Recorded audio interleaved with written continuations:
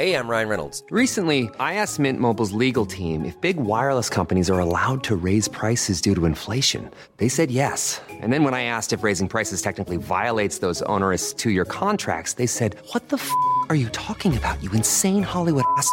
So to recap, we're cutting the price of Mint Unlimited from $30 a month to just $15 a month. Give it a try at mintmobile.com/switch. $45 up front for 3 months plus taxes and fees. Promo rate for new customers for limited time. Unlimited more than 40 gigabytes per month. Slows full terms at mintmobile.com. After 14 years as the world's leading English-language cycling magazine, Rouleur is expanding, with new editions in Italian and Spanish.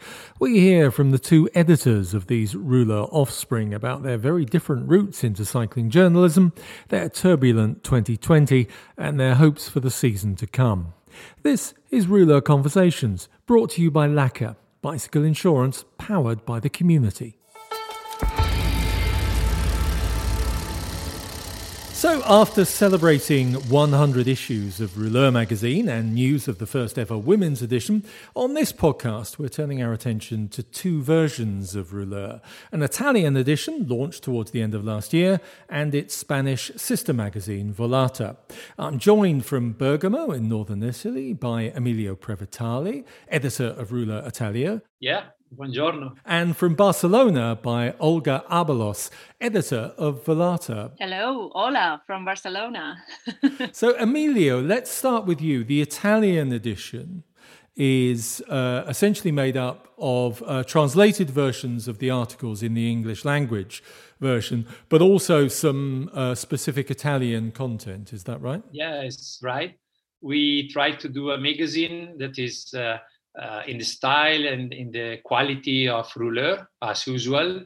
But at the same time, we are trying to add a little bit of stories and point of view for Italians, people living in Italy. And so just making a little bit more international. This is what we try to do. From what I've seen, the Rouleur Italia is very different to most other Italian cycling magazines and cycling press. Yeah, for sure. The style of Rouleur. And so we mainly talk about stories and about athletes.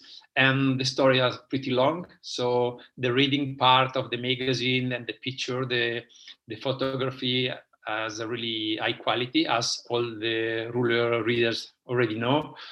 And in Italy, actually, there are just one magazine doing that kind of stories.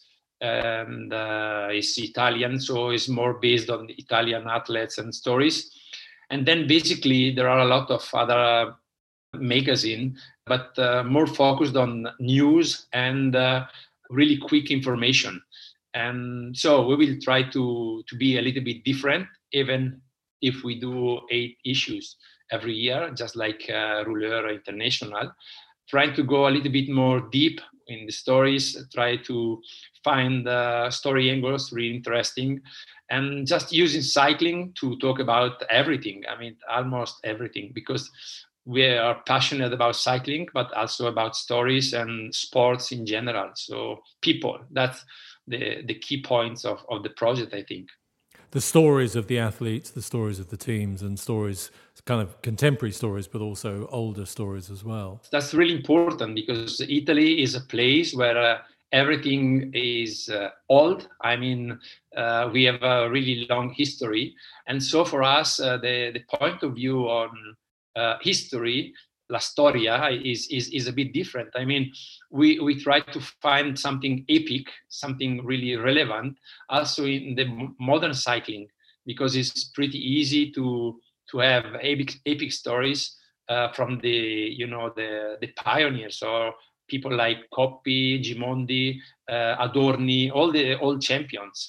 But at the same time, the challenge is to find in the modern cycling, in everyday activity of the athletes, when they train, when they fail, when they do their own things, the normal things, try to find something epic, because the stories are everywhere. So we need to be at the right place in the right moment to catch the story the readers want to know. And how did you first get involved in cycling?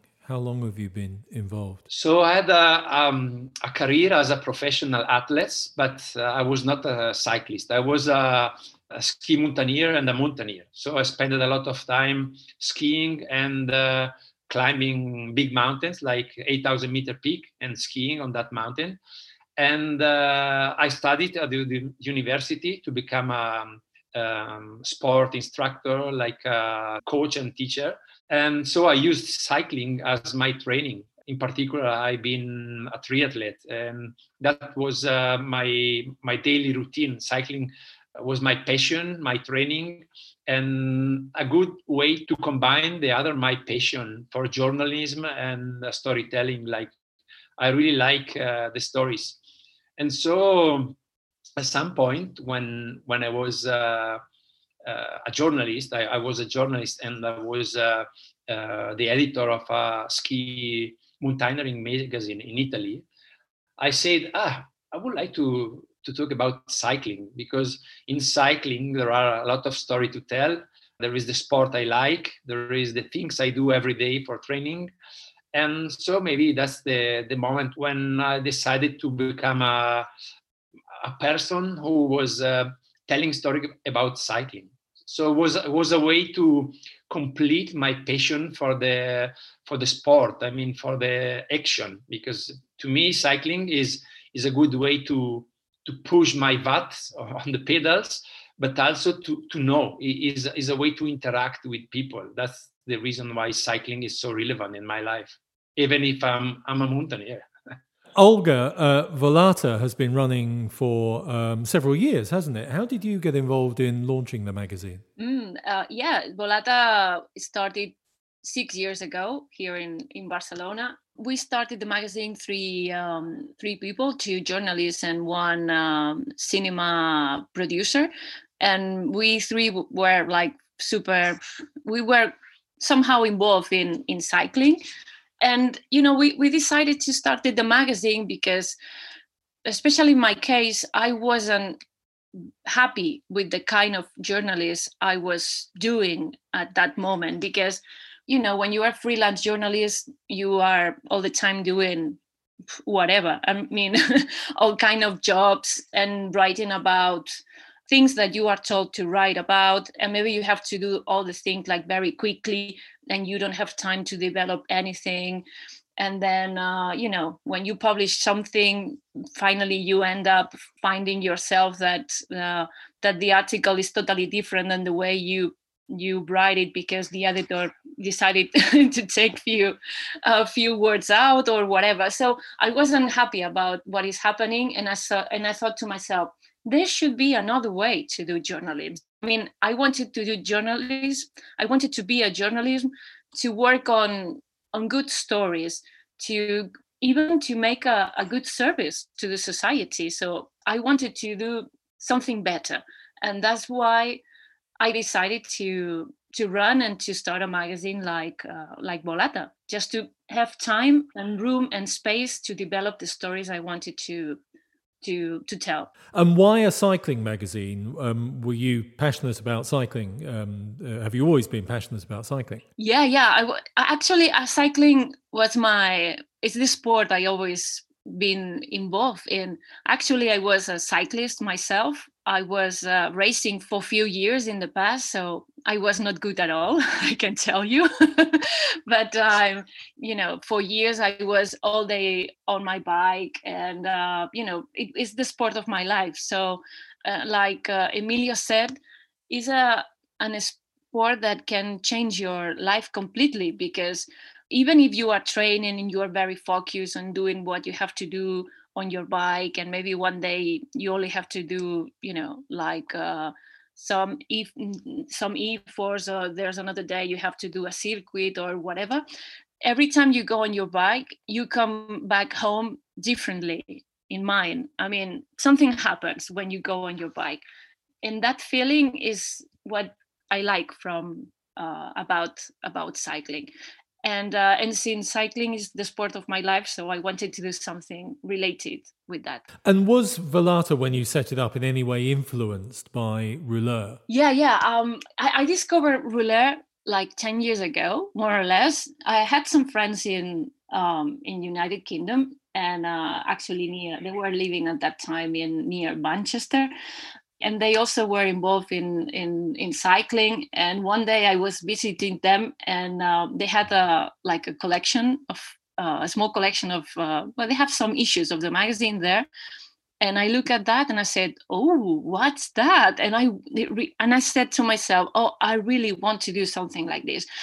And that was like a first seed in my brain.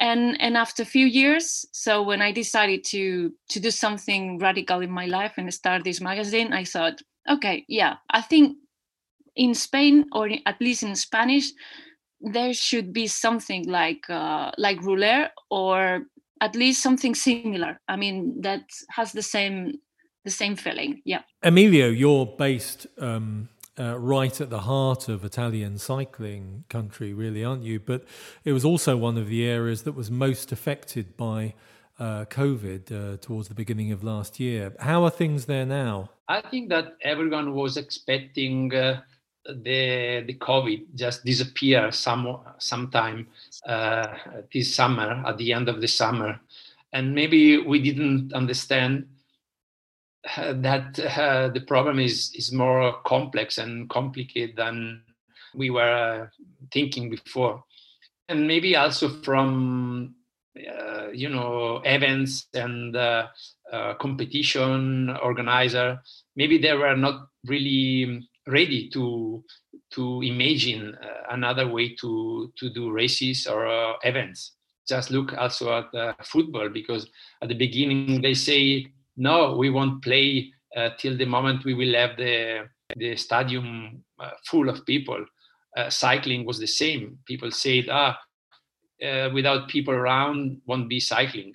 But at the end, we need to learn that maybe for a couple of years, if we want to compete and do racing, cycling competition, we just need to imagine another way to compete. And so I heard from professional cyclists, they are scared because they don't really understand what is going to happen, what is going to happen for their team. And this is the same for people. They don't understand what is going to happen with the Giro or the beginning of the season, like the Milano-San Remo and the Tirreno Adriatico. So everything is so strange right now. The only thing pretty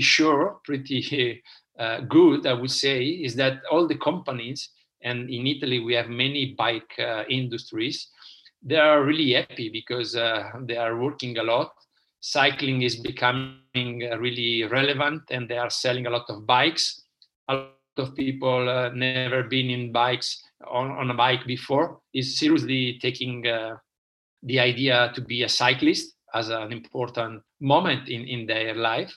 So I think for cycling, this is a strange but also positive moment.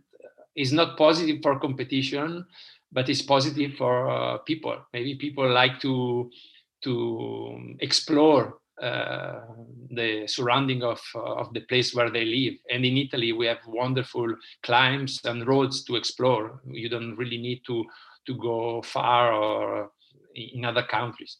Gravel biking and e-bikes have really taken off. It seemed to have really taken off in the past year, almost sort of boosted by COVID. Is that happening in Italy as well? Yeah, really. Both things, gravel and e-bike. I would say that gravel are more for people living in Tuscany or in a region like in Veneto, where there are beautiful and incredible roads, like the old military road, where you can go for miles, I would say kilometers, and enjoy the road, the gravel.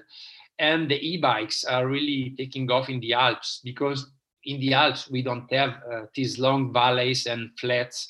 I mean, if you are in a valley, in the Alpine valleys, you just climb or you go down. So we have a lot of e-bikes really taking off, and the kind of bikes they sell, they are more mountain bikes. So I would say not really road bikes, but for sure, e-bikes are really taking off here. Are you actually able to ride your bike at the moment outside?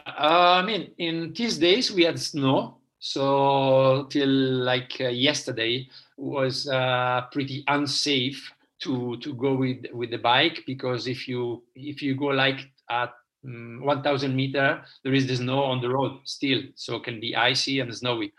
But today, after the rain, can be fine, and so I think in the next days, when the lockdown will finish, we will see a lot of people around, because everyone want to really go on the bike and stay outside.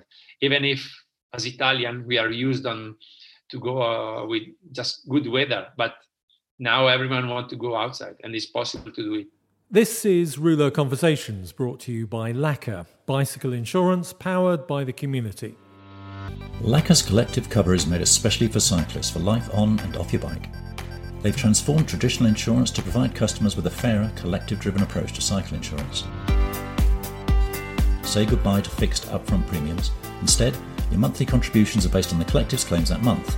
Your maximum monthly price is capped, but the savings are all yours. And they have some big news. Lacquer will be running its first ever crowdfunding campaign and offering equity for the pack. Cyclists have helped Lacquer bring a much better model of insurance to the masses. That's why they want to invite you to join the ride. They're pleased to be able to give Rouleur listeners the opportunity to own a part of Lacquer.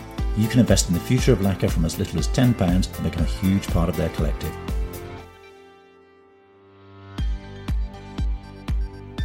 To register and to find out more about Lacquer's crowdfunding campaign, head to lacquer.co. Remember, your money is at risk when you invest. This announcement is approved by Cedars. This is Rouleur Conversations. I'm talking with Emilio Previtali, editor of Rouleur Italia, and Olga Abalos, editor of Volata in Spain. And you can subscribe to Rouleur in English, Italian, or Spanish, or all three if you want, on rouleur.cc. And check out a wide range of the best cycling kit and products from around the world in the Rouleur online shop. Now then, here's an infomercial message for the discerning folk of Rouleurland. For the finest long-form cycling journalism and exquisite photography and design, why don't you simply subscribe to Rouleur magazine? It costs as little as £7 per month. Regular columnists include Orla Chenouille, Romain Bardet and me, Ned Bolting, accompanied by features from the best writers and photographers in the business. Simply go to rouleur.cc. You know it makes sense. Now, Olga, obviously Spain was also badly affected by COVID and continues to be. What's the position there now, and how's it looking for 2021 for the next year? Actually, I mean, the people, they started to get the vaccine right here. So it's supposed that in few months we'll have that immunity. But I think people is like very optimistic about that, and it will take like all this year. Maybe at the end of the year will be much better. And the thing is in Spain is that since there are not many money to support business, so we are constantly open and closing business to find that balance between health and business. And and the thing at the moment is like you don't know what to expect for the next month even, because all the rules are changing constantly. And for instance, at the moment here in Barcelona, at the end of the week will be more or less locked down again, and we are not able to leave the city, for instance, so nobody can leave the city. And the things also in Spain is that since Spain is divided in different areas, it's not like a federal state, but it's something like in between. So each area of Spain has its own rules, its own way to face the pandemic. So there's a bit of a chaos, to be honest. We have to be positive.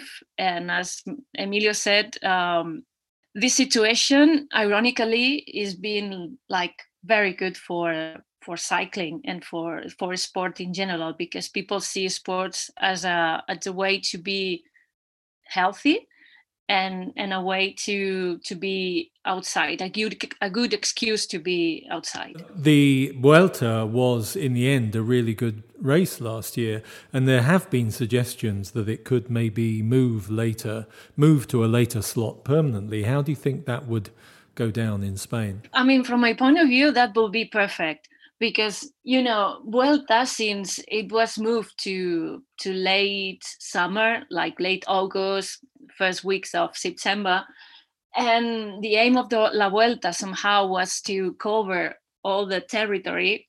What happened that in the south of Spain, in August and September, is like very, very hot.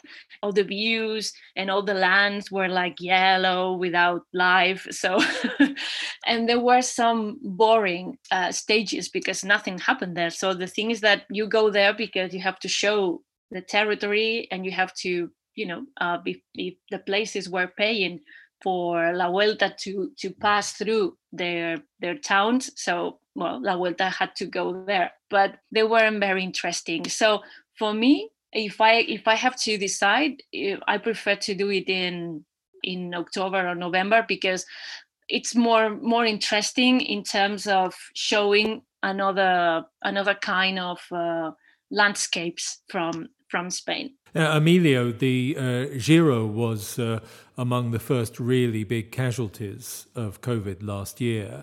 How do you think it's going to go this year? Are they still optimistic of a start in May? I think yes, because this could be complicated to change again all the calendar. And of course, they will need to do the bubble, maybe just like they did the last year. And there is also another reason, I think, is because in the Giro, you have really big climbs to do, like the Stelvio, the mountains like the Dolomites, or in the area like the Bardonecchia, and so that side of the mountains. And you go really high. Like if you go in October, like the last year, they were really lucky with the weather because it was cold, but as a professional skier, I was going there in October for skiing. I was staying there 1 month, and was unbelievable to imagine that one day in October, the Giro was going through that place. And so they want to avoid risk. And I'm sure if they can, they will organize the Giro and everything like normally do at the beginning of the season. And what are you both, Emilio first, what are you both looking forward to this year, particularly hopefully once COVID is more under control? What are you looking forward to seeing and writing about? So personally, I was really surprised because as Olga said, when there is some challenge, you need to put on the table some extra energy.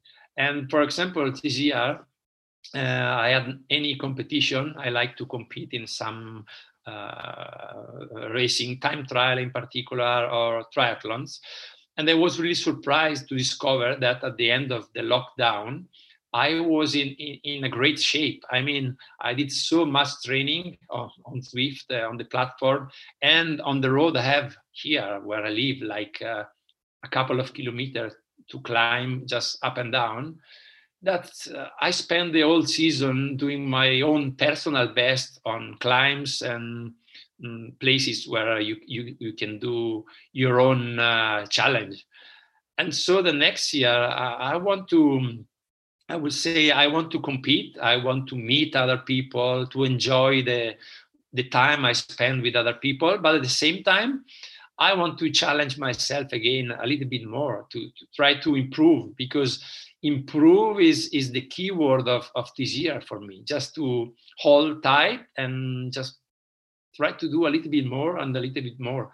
And this is something I want to transfer even in the next year, even if, as I hope, we will meet other people and we will live competition and sports like we are used to do it. And how about you, Olga? I mean, in terms of racing and everything, I'm really hoping La Volta Catalunya, which is the oldest race here in Spain, to happen finally, because last year they should celebrate their 100th edition and they couldn't. And this is a big, a big thing for the world of cycling, because it's the third oldest race by stages in the world. So I really hope they can make it, and we have La Volta of Catalonia next this year, and then somehow I also expect more or less the races and all the season is it's happening in a certain normality if this is possible. But let's see what happened. I think a good thing that we all learned last year is that we need to be more flexible with everything. I guess it's like, if something happens, it happens. If it's not happening, okay, it's not so bad. So so it's like when sometimes I was like speaking to cyclists, and I was asking them how was the pandemic with them, if they were worried or not. And some of them, the oldest one, they were saying that, look, I learned by the years that I only can be focused on the things I can control. So I cannot control the pandemic. So this is like a way to survive mentally, I guess. So, and then personally, I'm not in that good shape that Emilio has. So unfortunately, but I hope I can ride my bike more often, because this year was very tough. So I did some workouts at home, but I need to go out and do kilometers and kilometers around. So I hope we can do that at some point. Okay, Olga, Emilio, thank you both for joining us. Look forward to speaking to you again, and to improving my very poor Italian and Spanish by reading the magazine. So that's it from this Rouleur Conversations. There'll be a long reads along next week. Until then, take care.